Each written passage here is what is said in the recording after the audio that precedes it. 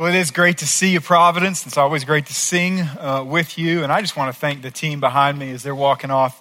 Our team here at Providence who lead worship in all the rooms, they're so skilled and just so incredibly grateful for all of you. So thank you so much. It's great to, you can thank them for sure. It is so good to see each of you here this day. It's a fantastic day that's in front of us. If you brought a Bible, if you want to turn with me to Psalm chapter 73. If you didn't, there should be one in a chair near you. And if you don't have one at home, we would love for you to take that Bible home as a gift and read it. We believe that inside that book, like God created us, He loved us, He instructed us, and He placed His instructions within that book, and it's so good for us, and what we see over and over and over again in Scripture is His love for us, His love for people who are in need, and that kind of segues into just one thing that I need to share with you, and that is that we're in need right now at Providence. In fact, this happens every year, the first Sunday in August. If you've been here for a long time, you probably know what I'm about to say, and that is that we're in need of a bunch of people to help with children in the next year of ministry, which starts in September. We have over 500 children at Providence under 6th grade. Which is a lot of kids, right? But they're also the next leaders. In fact, 20, 30 years from now, they will be the ones that are leading us. And so God has offered us such an amazing gift to have such influence over so many young ones, many of whom right now don't know Him. And so we've been talking a lot about sharing our faith and to see what God has done, to be amazed at that and to share it with others. And one of the places that you can do it is with our children. And so if you would pray about that, I would simply ask you to do that. We're in need of about 90 more people starting in September. And if you can help with that, if you want to head back to next steps after we're done, there's some folks back there who can help you find that place. But it's a joy to see what the Lord is doing in your hearts. My inbox is a delight to read these days. You see, the fact is that even for myself, right, as I envision the possible harvest of what could take place if we really give ourselves as a church family to planting our lives in the church and the gospel in our city and churches in the world, it really creates in me a kind of joy that makes me serious. It's the kind of joy that is really perfected and modeled for us when it says that for the joy set before Him, He endured the cross. Now, most of us, we don't normally think of being crucified with the word joy. Yet what He's saying there is this, is that in front of Him was placed a vision of redemption, of rescue, where God the Father would be glorified, where we would be rescued, where we would be brought back into a right relationship with Him, where we would spend forever with Him in heaven. And that vision that was set before Him created such joy within His heart that He became very serious. He set His face toward a cross and gave Himself to that in order to rescue us.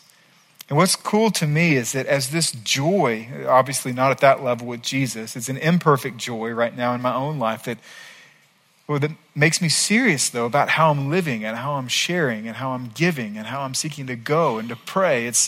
It's an exciting time for me, and my inbox bears witness that a lot of you are also experiencing some joy that leads you to seriousness. And that's a really, really great thing.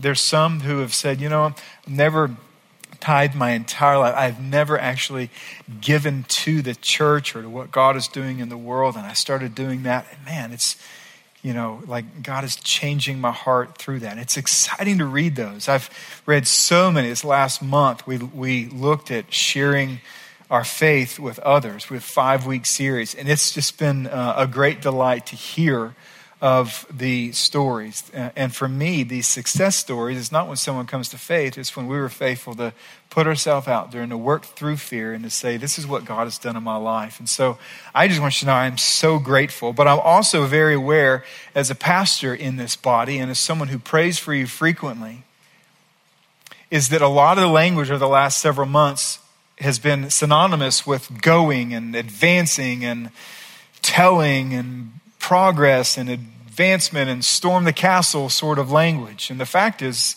I'm aware that while we're shouting, hey, let's go, let's move, is that there's some people, in fact, there's a lot of people in our own congregation that do not feel emotionally or spiritually fit to storm a castle.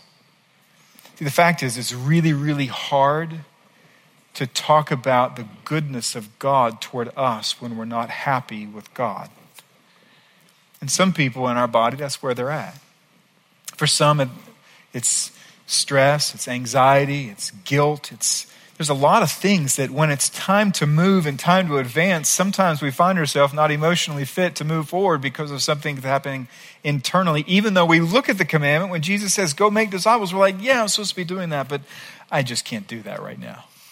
And I recognize there's a lot of people at Providence right now where that's the case. And God knows that as well. And I think that's the comfort. It's God knows it's really, really hard to storm the castle when our heart is in a sling. And so God gave us the book of Psalms. You see, the book of Psalms is 20-year-olds, they treasure James because James says this is what you need to do, right? 50-year-olds, 40-year-olds, 60-year-olds, 70-year-olds, they treasure Psalms because this says this is who you're to love.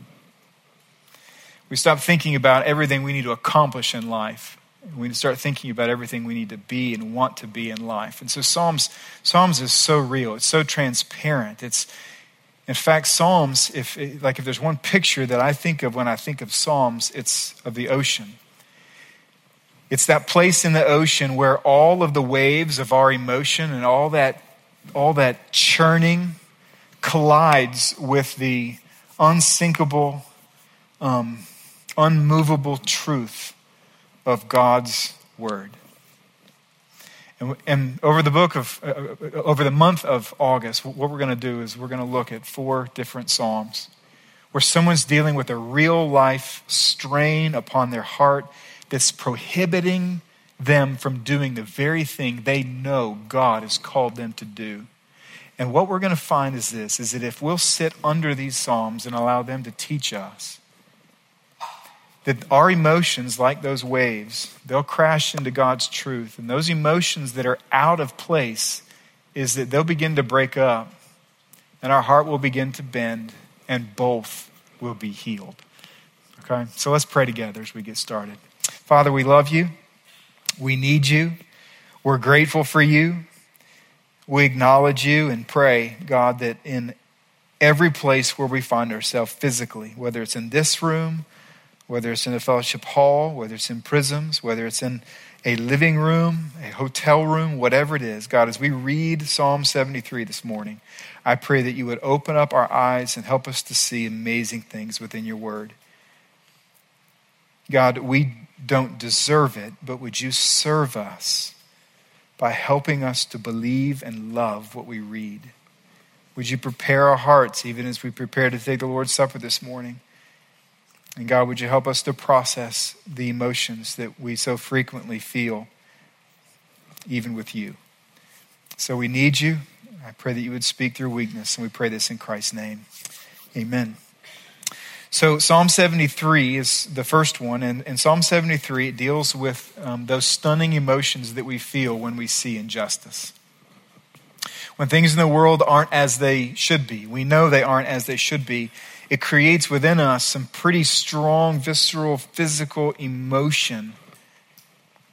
And it's interesting that injustice sort of comes in 2 flavors, okay? They both taste really bad. Okay, one is when bad things happen to good people. We look in the world and we see a family who loves God, they love Jesus, they're seeking to walk with him, and all of a sudden someone in their family has a car accident, perhaps someone's lost. There's tragedy. Someone in a family has cancer who loves God deeply. And we look at that and we go, it just doesn't add up. Why in the world of all the people? Why that person? That person's trying to honor God. That person's trying to love God with all of their heart. And that's a bitter taste. There's another injustice that we don't enjoy. And that's the injustice that we really find here in Psalm 73. And that's when good things happen to bad people. When we look out at people who make it a hobby to disobey God and find creative ways in doing that, and it looks like their life is blessed. It looks like that they're provided for and they have great health, sometimes even better health and cooler toys than the people who love God. And we think, God, what gives? Why in the world? And sometimes these feelings, they create such a storm within our heart that we start finding it very difficult to want to talk about the goodness of God to other people. We become silenced. And so if you've ever considered or felt like taking a step back from God because of his allowance of unfairness in the world that you see, then I invite you to listen carefully to Psalm 73. It says it's a psalm of Asaph. That's who wrote it. And this is what he says. He says, truly God is good to Israel, to those who are pure in heart. But as for me, my feet had almost stumbled. My steps had nearly slipped, for I was envious of the arrogant when I saw the prosperity of the wicked. For they have no pangs until death. Their bodies are fat and sleek. They're not in trouble as others are. They are not stricken like the rest of mankind. Therefore, pride is their necklace. Violence covers them as a garment.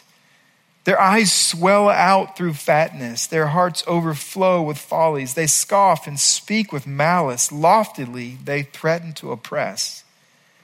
They set their mouths against the heavens, and their tongue struts through the earth.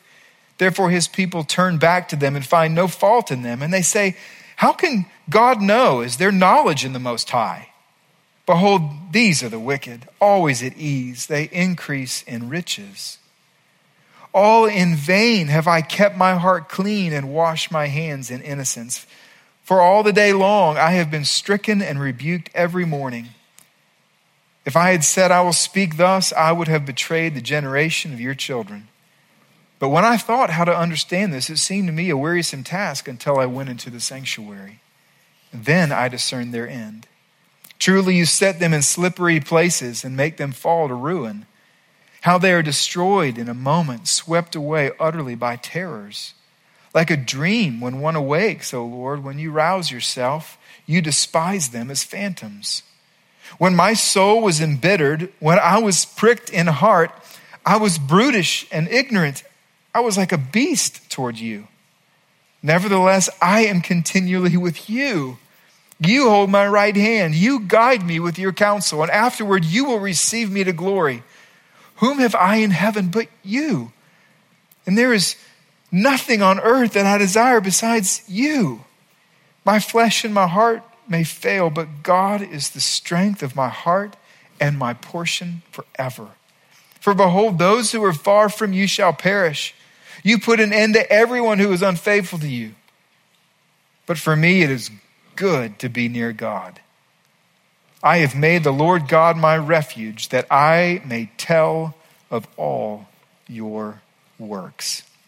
So I want to show you three things that are true about God Almighty, and then a few applications for our life if we seek to practice them. The first is this, is that God endures our doubts about his justice. He endures our doubts about his justice. You know, one thing you can't ever forget when you read Psalm 73 or ones like them is that God also can read them. And he knows what Asaph's heart was like, and he knows that he was on the other side of the fence of Asaph's conclusions. It's a very, very personal thing. Oftentimes we read Psalm 73 and we think about the human perspective. What I want to show you is that there's a divine perspective to this as well. He sees things happening also. But we start with man, right? Asaph is his name. He begins actually with his conclusion, meaning he's gone through this enormous storm in his life. God's rescued him out of that storm, and now he wants to teach the people of Israel something, and it's this: surely God is good to Israel, and he's good to those with a pure heart. But then he says, you know what? The fact is I've not always felt that. I've not always believed that. And I want to tell you a little story about my own life. Verse 2, he says, so let me tell you about it. As for me, my feet almost slipped and stumbled. And the reason is because verse 3, I looked out, I saw this amazing. I was envious of the arrogant when I saw the prosperity of people who were wicked. And so here's what he's saying. He's saying, I started thinking, God, you created us and you instructed us how to live on your world. And I'm trying to obey. And that guy over there is trying to disobey. And he's the one with the mansion at the beach. We both go to the doctor's office. I come home needing to take a bunch of pills. And he comes home with a smile on his face. God, I just don't get it. This is what he's saying. And so what he does, from verse 4 all the way to verse 12, he says, this is what I see, God. This is what doesn't make any sense to me. You know, all these people are so wicked, and it says, first of all, is they have no pangs, meaning they don't have any health crisis. They're pretty healthy people until they die. Verse 5, it says that they don't face the troubles that I face. Verse 6 says, and they brag about it. They say that pride becomes their necklace because they look around and says, you know what? I'm not walking with God. And look at this house I get to live in. And look at that pathetic little house you live in. So they become arrogant about the things that they enjoy, perhaps. Verse 7, he says that they lack wisdom. Verse 8, it says that they lack kindness. He says that they literally speak with malice. And so he's sitting there like, wait a minute, God, you created all these people in your image. You're the ultimate protector and defender. And yet you have some people on the earth who are wicked people who do not love you. In fact, they profess to not loving you, intentionally disobey you. They treat people made in your image poorly, and you don't do anything about it. And it gets worse. He goes, and God, I just don't understand this one. You gave them a mouth to worship you. You literally cut a channel in their face, gave them lungs, lips, and a tongue to form syllables so that they can worship you. And instead of worshiping you, verse 9, 10, 11 says, they scoff you. They mock you. They say, we're doing all this without God. He doesn't know what to do. And so in verse 12, he says, look, this is what I see. They're always at ease. They're always increasing riches. And then verse 13 really describes a tremendous crisis. He says, all in vain, I have kept my heart clean. What he's saying is this, is Providence, sometimes in this world, it's the thieves who live in the mansions. And it's the sex traffic kingpins who enjoy the best health. Sometimes it's the bully who gets the prettiest girl. Sometimes it's the racist who gets the promotion and the raise. And Asaph's looking around and he goes, how can I sing or tell anyone about your goodness when you allow all this to take place on the earth? You see, Asaph looked at his life, he looked at their life, and he envied their life. He says, I want his lake house. I want to enjoy those kind of parties. And all I have is you. Years ago, I was a kid. My dad planted a church in Southern California.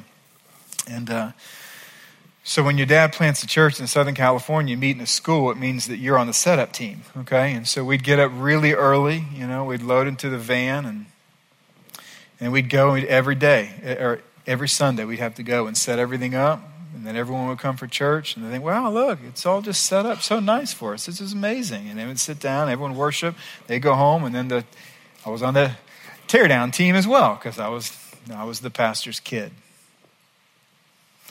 And every Sunday, we had some neighbors next to us on the other side of the road. And while we're packing up the van to go to church, they're packing up their truck and trailer with all these four-wheelers and dirt bikes to go out to the sand dunes. And I remember many, many Sundays thinking, I am in the wrong vehicle right now. We have chosen the wrong path. And some of us, in fact, there's a lot of people who made that decision this morning are not here. There is a better path. This is where Asaph was at. So you recognize this is something that's very familiar to all of us. He says, all in vain, I've kept my heart pure. In other words, what he's saying there is this: maybe I'm wasting so much pleasure for purity in order to honor God who isn't there or who doesn't care. Maybe this purity thing is really not the right path. This is where he was at. But here was one of the central problems, right? Asaph had a big problem. That was his job. And his job was he was the worship pastor for all of Israel at the temple. In other words, throughout the week, he'd have to sit down and have to pick songs that he was struggling to believe. And he had to stand up and sing and look engaged in front of everybody. Everybody, let's worship. Here we go. This is all great. And in his heart, it's like, I just wish I was not here. You see, leaders face the same battles as you. And then he says, you know what, to make it worse, he was trapped because he couldn't tell anyone. Verse 15 says, if I would speak thus, if I would share with people what's actually happening in my heart right now, I would betray a generation of your children because they're looking up to me. They're trying to follow me. They think I'm the model to follow. And so I have to fake it. I don't want to sing. I don't want to share. I don't want to give. I don't want to go. I don't want to go to life group. I don't want to go to, I don't want to do any of it, but I'm a leader, so I've got to be there. And if I would ever tell people what was really happening in my life, it might destroy someone. Some of you, you're there.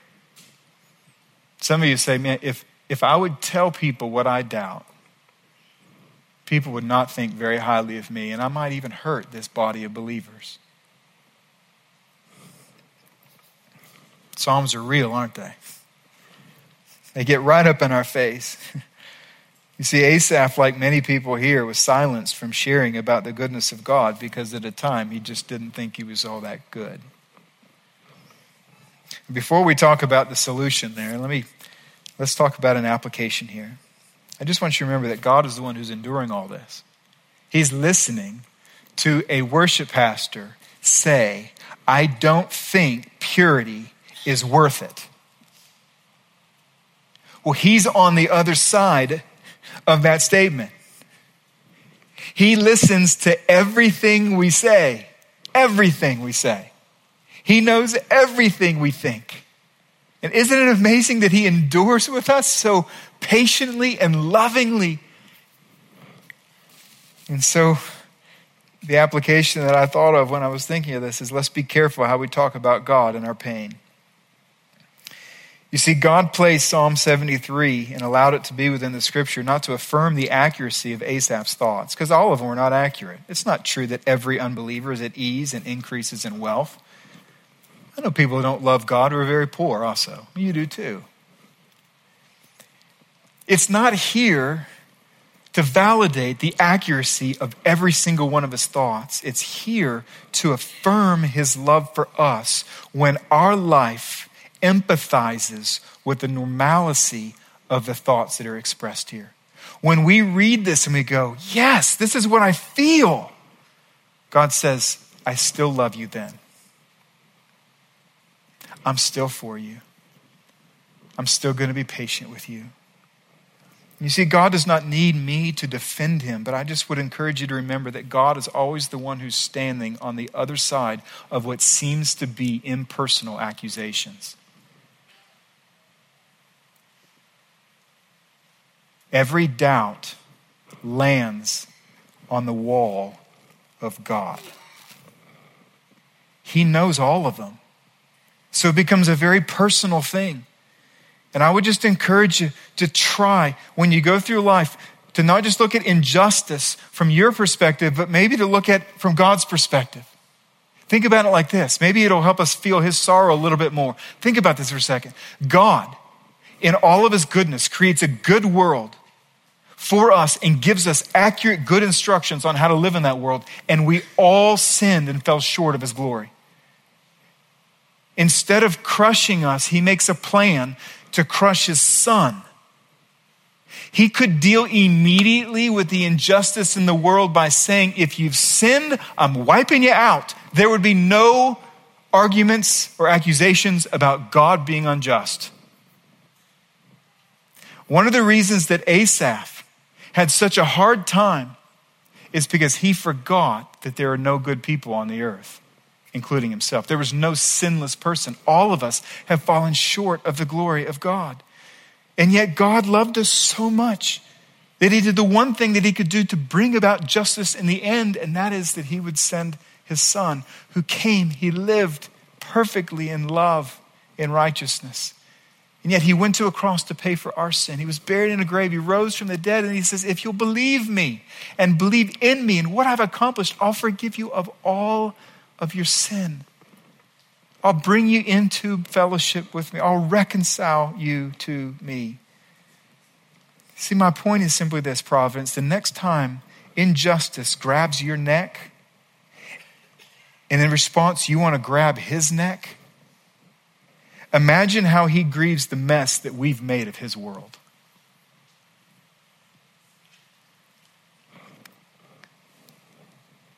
See, I readily confess to not understand a lot of things that happen in this world and God's ways in them. But it's interesting, in places like Ezekiel 16, God confesses to not understanding our desire to sin in his world. He writes there, he goes, wait a minute, you're mad with me?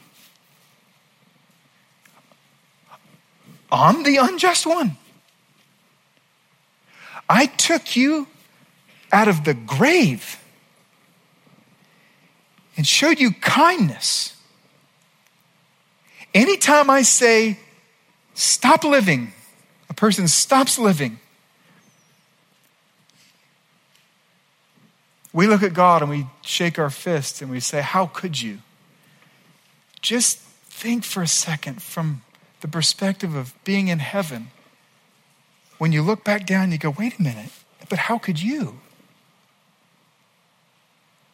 So in all the realness of this relationship, and the affirmation of even allowing these kinds of emotions to sit within Scripture, just don't forget on the other side of that is a person named God who feels sorrow and grief and joy and who loves you dearly.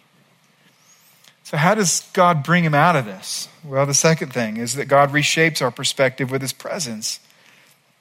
Notice what it says in verse 16 and 17. He goes, all this was a wearisome task until something happened. And he says, until I went into the sanctuary of God. In other words, once I came into the sanctuary of God and saw God in all of his glory, is that his word was credible, that he was merciful, that he was kind, that he was loving, all of a sudden things began to make sense. There was two things that became clear in his life.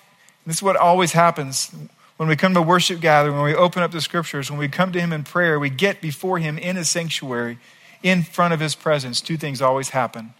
The first thing is this, is that we grieve the future of the unbeliever.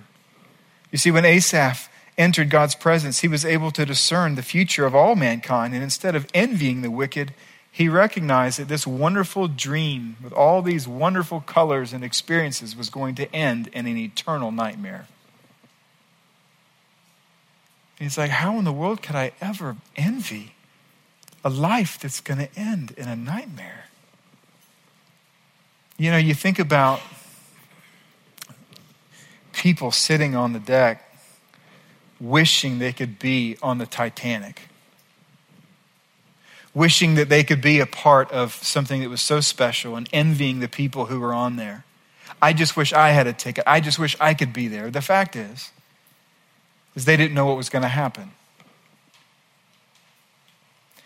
But what if God had allowed them the foreknowledge of seeing what would take place? Isn't it true that not only would they not envy the people on there, but they would also plead for the people to get off of there?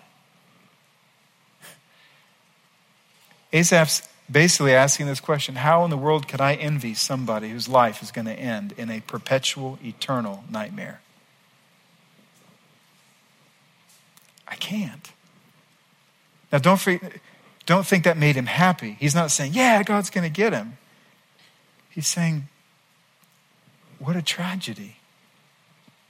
There's another thing that takes place when we see God in his presence, and it's this, is we realize that we possess the greatest treasure. You see, he says, when I was doubting the goodness of being pure, he goes, I was kind of like a beast. This is what he says in verse 22. I was brutish and ignorant. I was like a beast towards you. In other words, I was eating grass and my face was down in the dirt.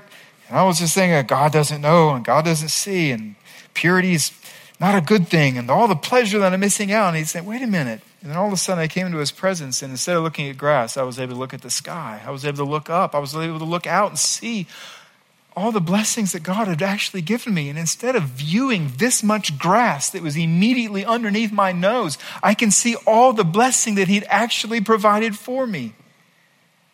He says, I couldn't have been more wrong. And the reason is this. He goes, I'm continually with you and you guide me throughout this life. And then when it's over, afterward, you lead me and receive me to glory. You're going to bring me to heaven. Now, this question is one that I've always asked myself, and it's one that I've always asked you anytime I'm talking about this very thing. Here's the question. If you could live forever in heaven, enjoying all of its benefits, and Jesus was not there, would you be satisfied? And what I want you to know is this. If you answer affirmatively, you've not only missed the point of heaven, but you will live the rest of your earth life with envy. You see, in 1 Peter chapter 3, verse 18, it says, for Christ died for sins once for all, the righteous for the unrighteous, to bring you to heaven? No. Forgiveness? No. Gold streets? No. God. And all the other blessings, they're only good so long as they bring us to the greatest treasure, and that is God. This is what he sees. He goes, wait a minute, I'm finally seeing it. It's God is the treasure of the redeemed. He is the prize. And that's why he says this. He goes, all right, look, whom have I in heaven but you?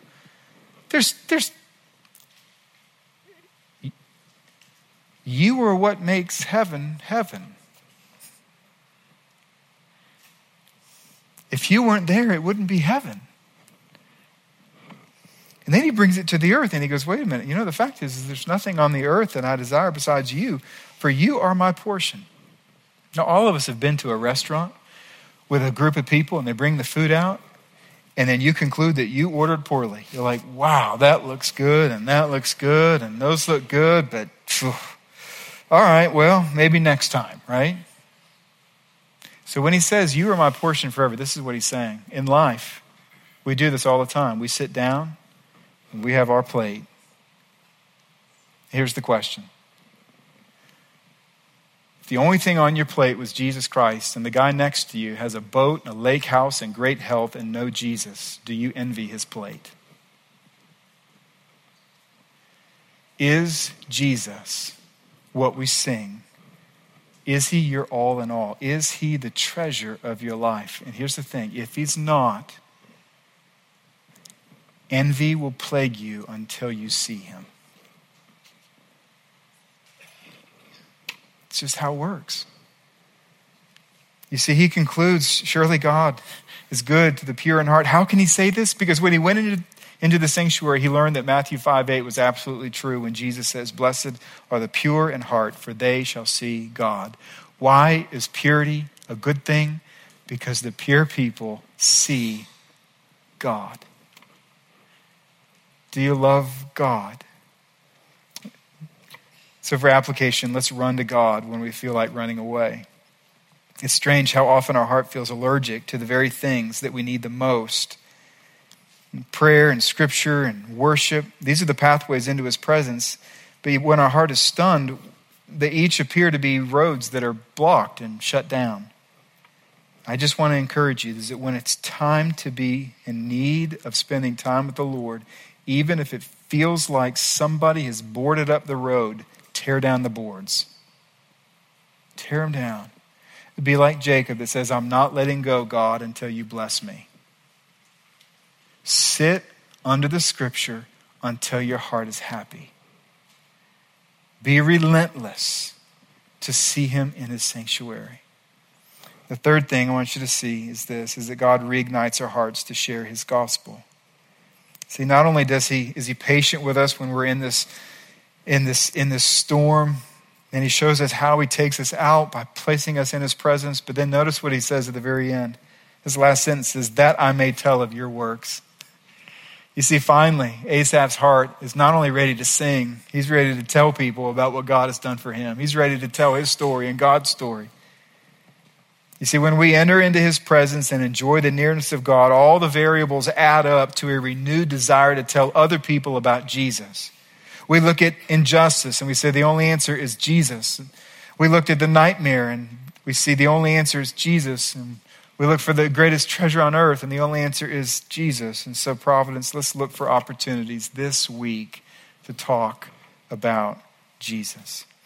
One of the ways that God allows us and draws us to himself to see, to show us that we've already received the greatest treasure is in something called the Lord's Supper, which we're going to do now. So for those who will be serving us, if you want to head to the back and just get ready to serve us. On the night that Jesus was betrayed, Jesus gave this to his followers. He said to them, it's going to consist of two things, bread, which is symbolic of my body, and a cup, which is symbolic of my blood.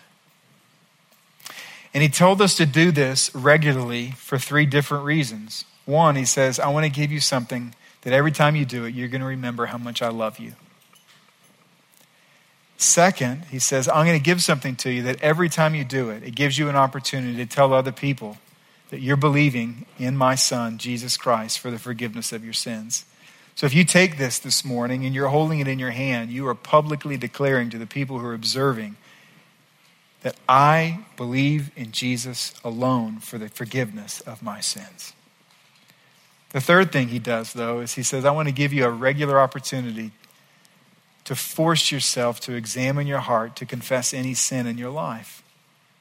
And so for those of you who are here, if you've never trusted Christ, we just ask you to let it pass this morning. We would love to talk with you after, introduce you to Jesus Christ. And the next time we do this, you can take this. But for those of you who have trusted Christ, we welcome you to the table this morning. And as it's passed, I would urge you to take these moments to examine your heart and confess any known sin so that you can take this with joy and a clean conscience. Okay? Let's pray together. Father in heaven, we thank you for your love for us. We thank you for what you have made available to us. And we thank you for the amazing gospel of Jesus Christ that not only rescues us from the injustice of this world that we contribute to in our own sin, but God, that you place us into your presence and allow us to experience the greatest treasure that there is, and that's you. And so I pray today for those in the room who have never trusted Christ that you would lead them right now to place their faith in you. And God, I pray for those of us who do know and love you, I pray that you would use this time to search our heart, test us, see if there's any offensive way in us. Lead us to confession, and would you forgive us of our sin? We pray this in Jesus' name. Amen.